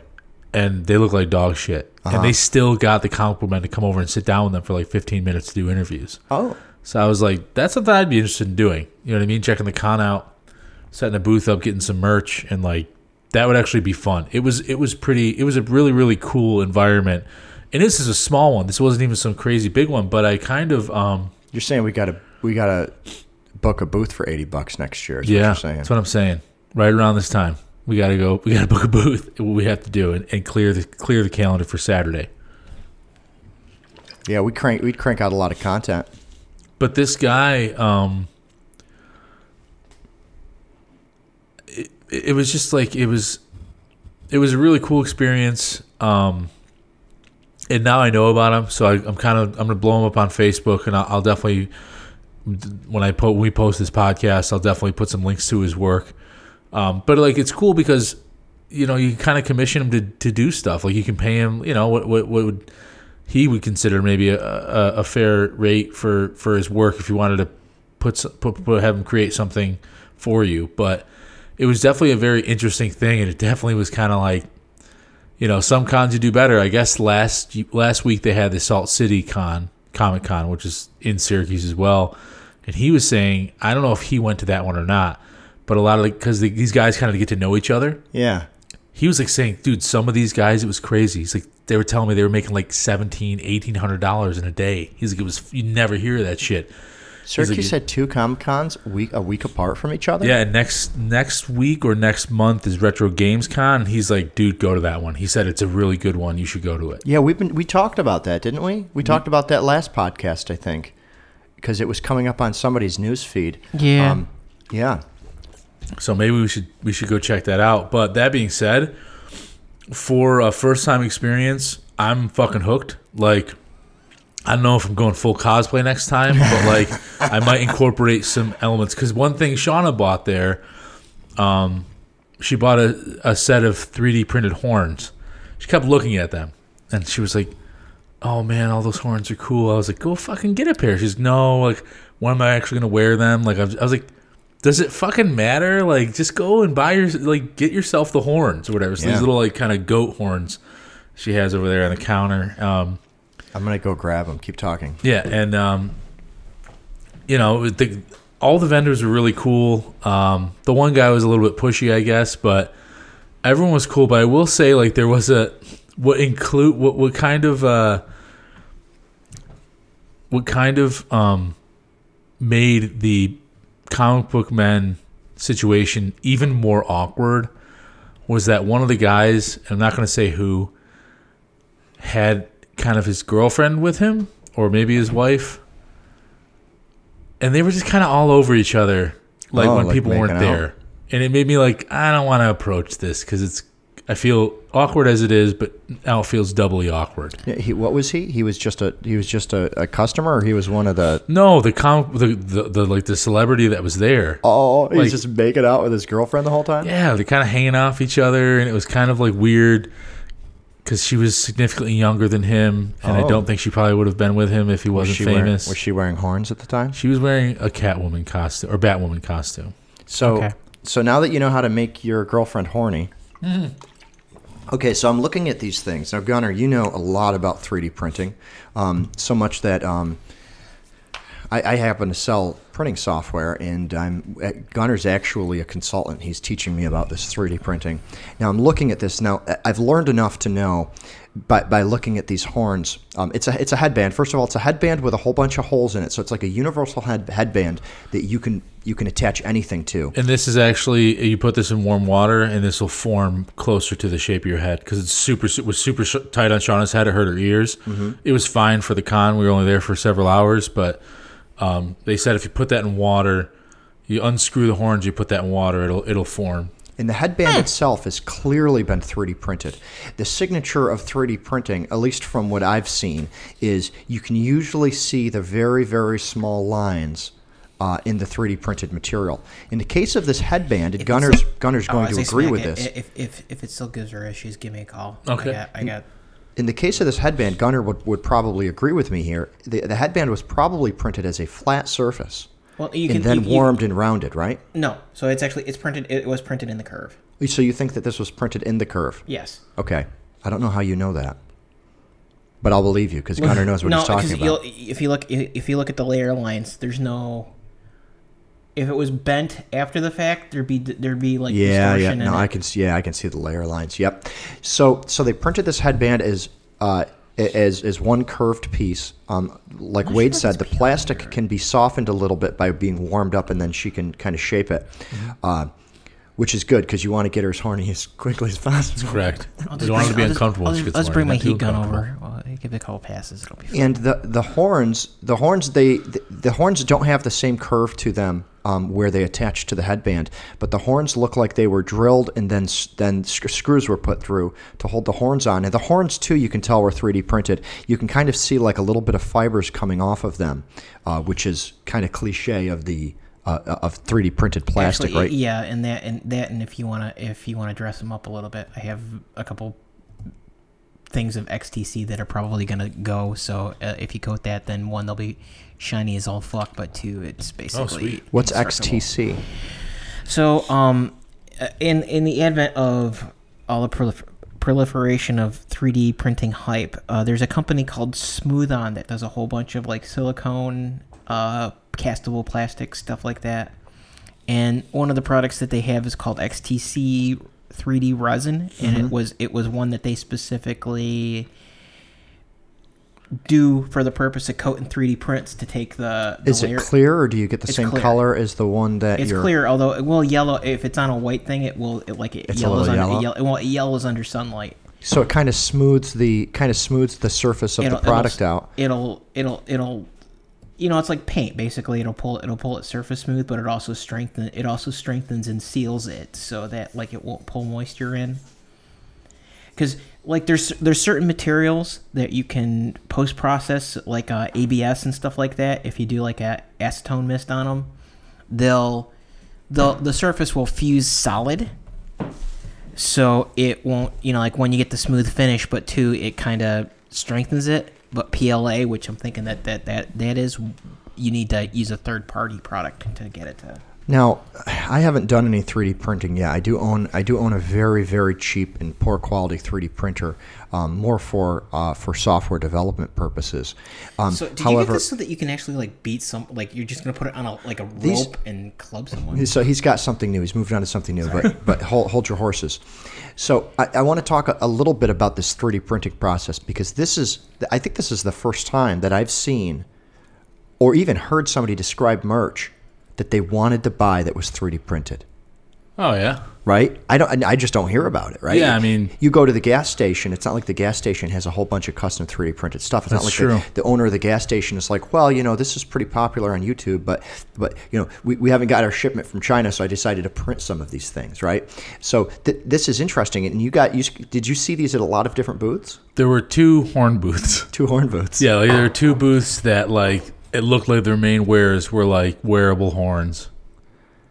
And actually, it almost looks like these horns themselves were injected with some type of almost like a drywall screw or an anchor. So if you look inside here, right, a little inside there, you can see the metal. So yes, it was 3D printed, but not as one piece. The horns had to be printed separately, and probably so that people don't complain and say, hey, my horns broke. Yeah, if they broke, like there's no fixing it if they're one piece, right? Like, yeah, they actually do have to do some assembly here.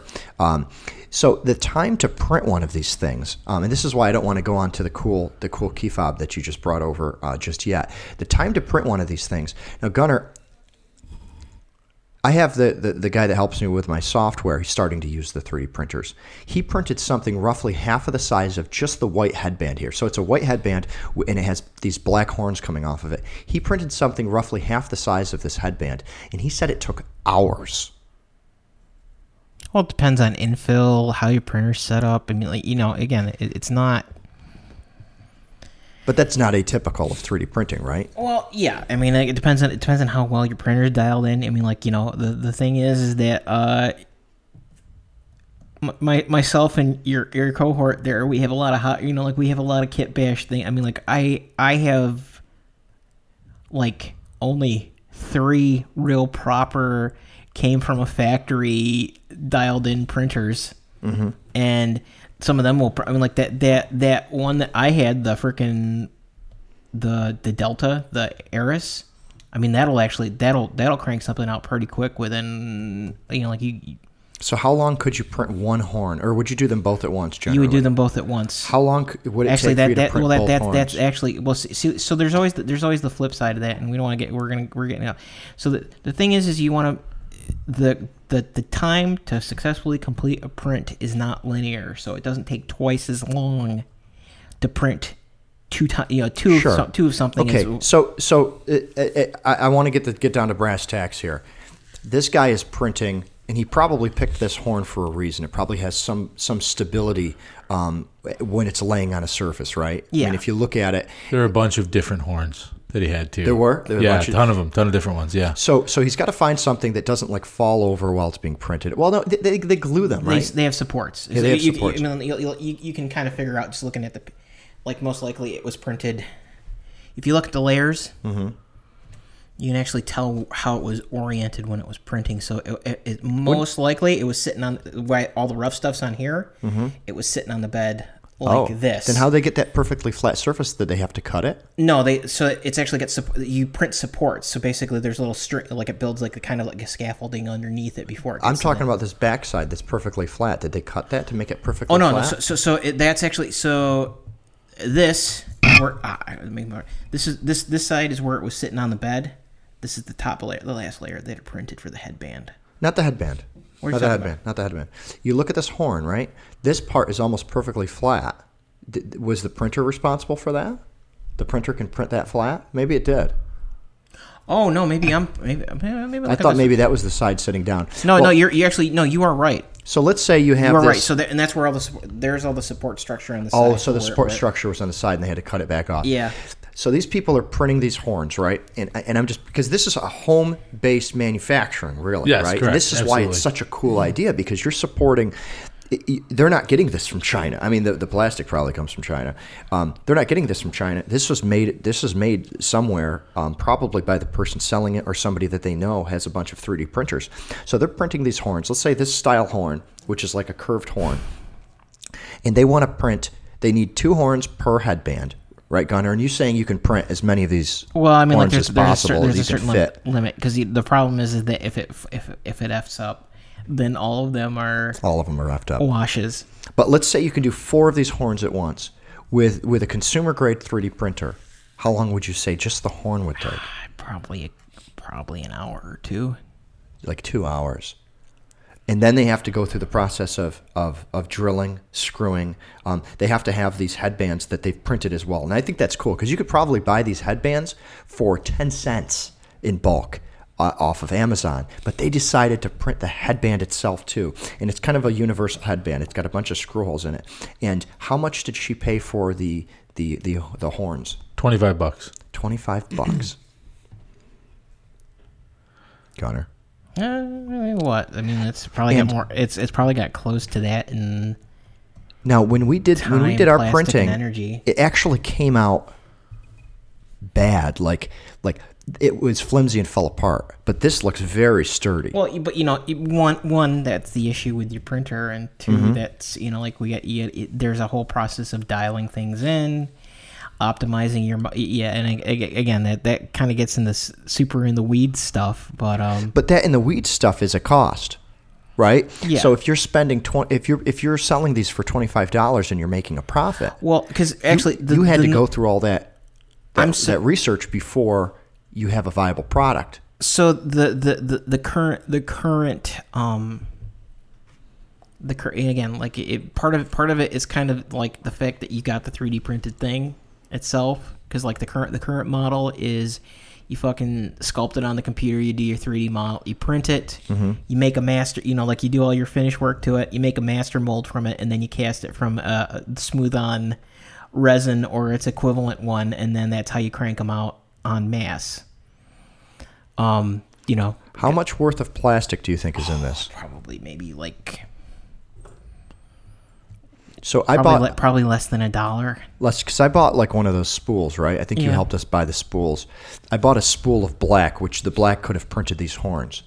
How much was the spool? Can you remind me of that? I mean, usually it depends on who you bought it from. It's usually around $20. So $20 for the spool. And how many of these horns could you print with this spool? I would say probably 14, 15. Okay.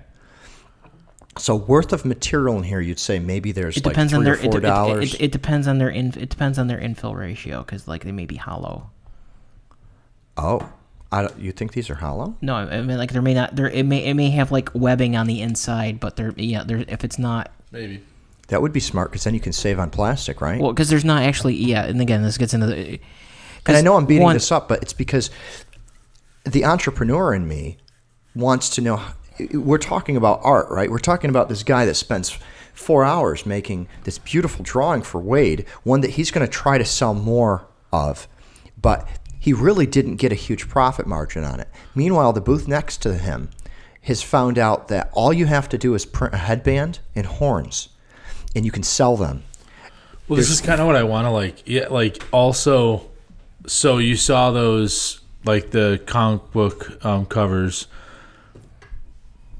And then there were 3 smaller shots we bought for some gifts for some family members. At that dude's booth, the guy that sold was I spent $70. At this guy's booth that did the commission for me, I spent $90. They're not even fucking close, in my opinion, in value. Like Brandon's stuff, significantly more valuable to me, like way more.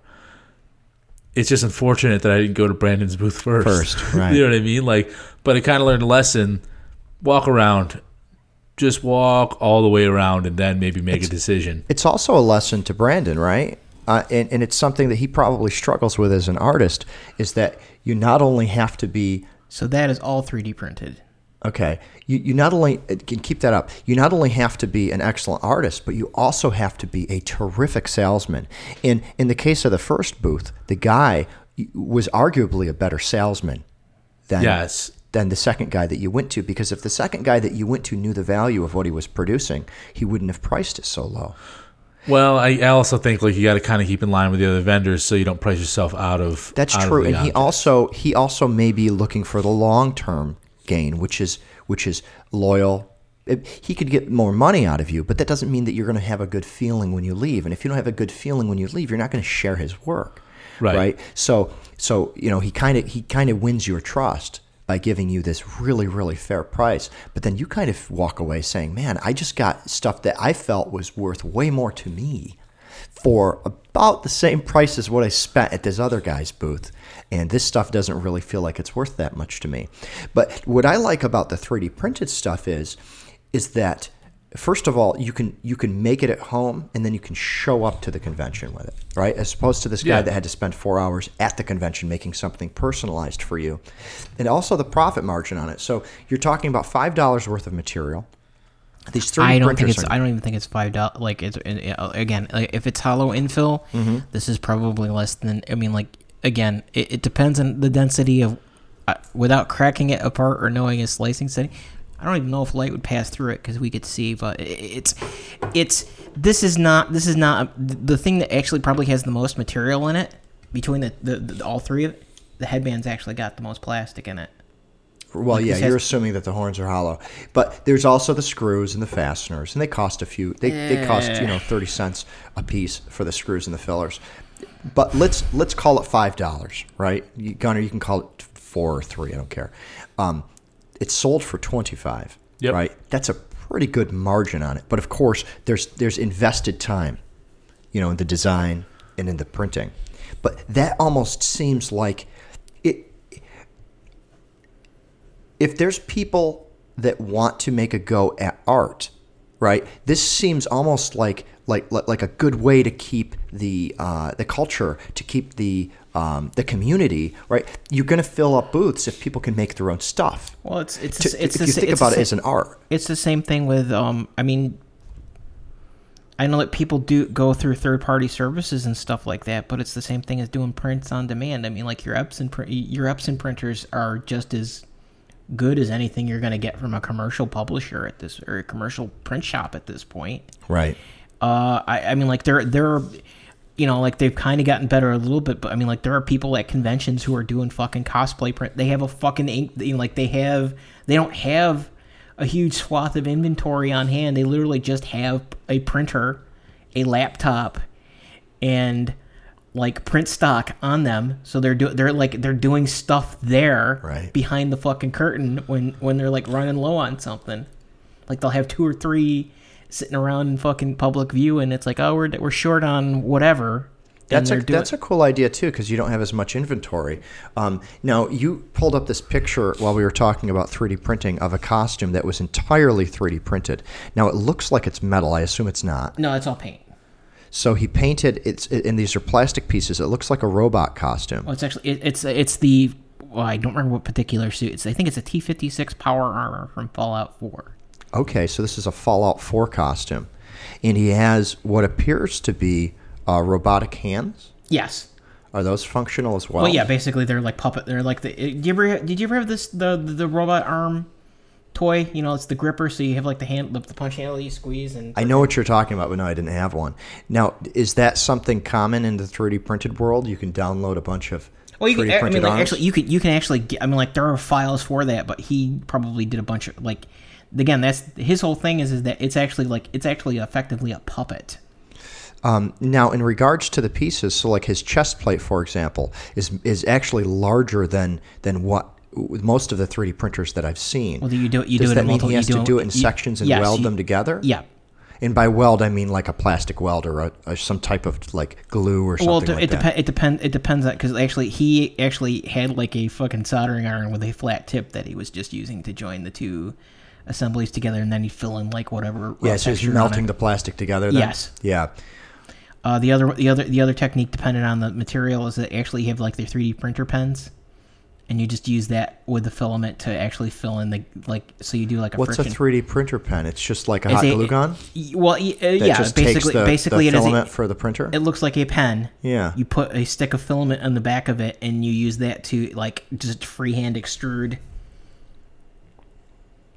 And he's got a couple of tubes and stuff in here too, which is probably does justice to the. I don't know this this specific robot. But yeah, that's something on the order of like $200-$300 worth of plastic just by itself. So here's the guy in the Warhammer stuff that was there. There's a photo of it there. So Wade's got the Warhammer guy. Now tell me a little bit about this costume here, Wade. He's a space marine. So in the war, we've talked about Warhammer. I think actually maybe last podcast or 2 podcasts ago. It's kind of like a Game Shop, or what's the name of the company?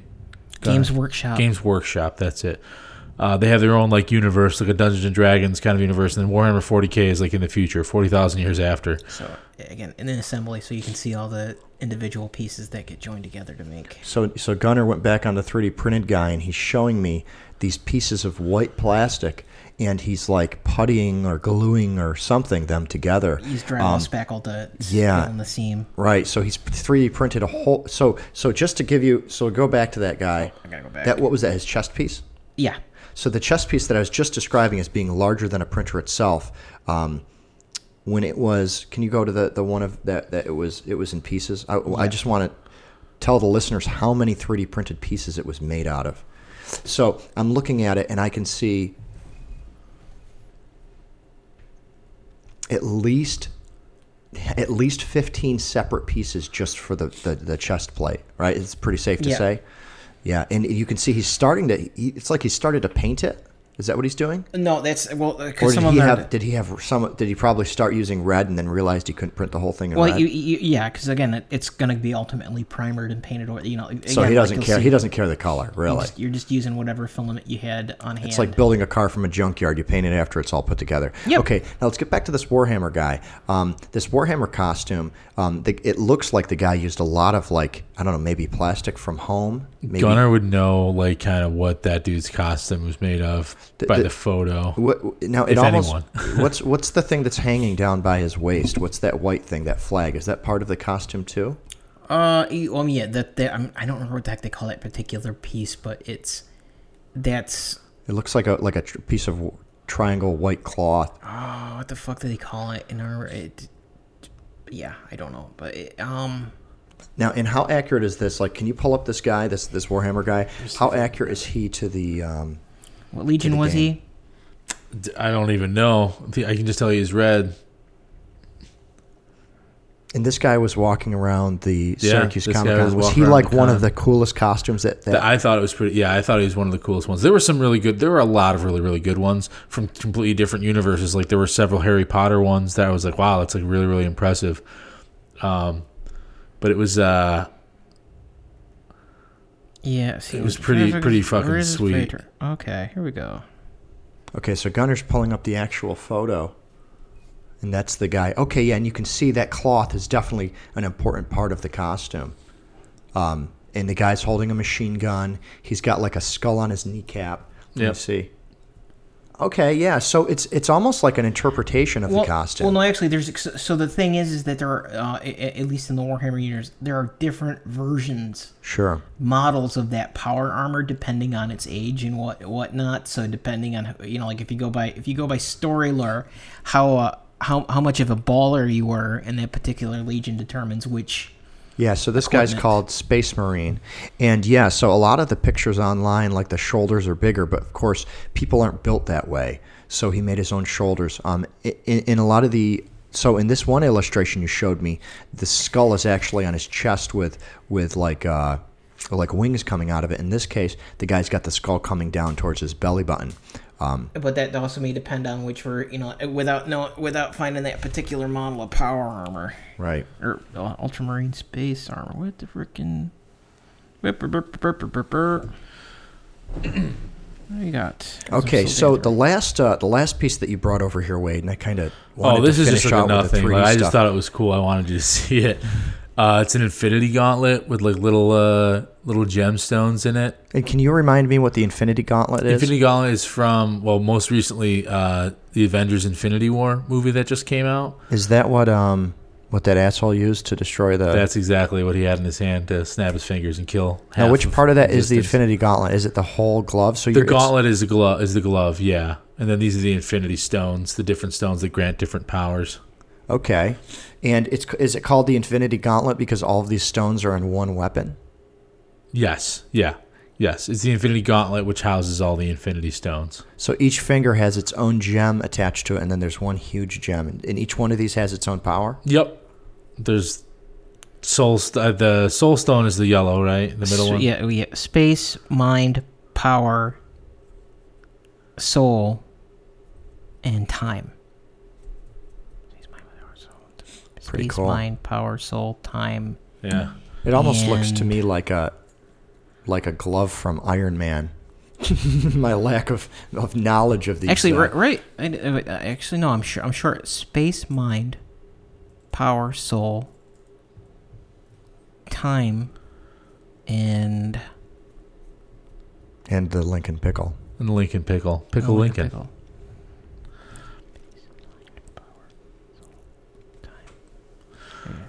Well, we can't figure out what the other stone is. We're going to hopefully figure that out We have internet. later on. But that being said, we've hit the 2-hour mark at this point, just shy of it. And I think we're going to wrap it up for today.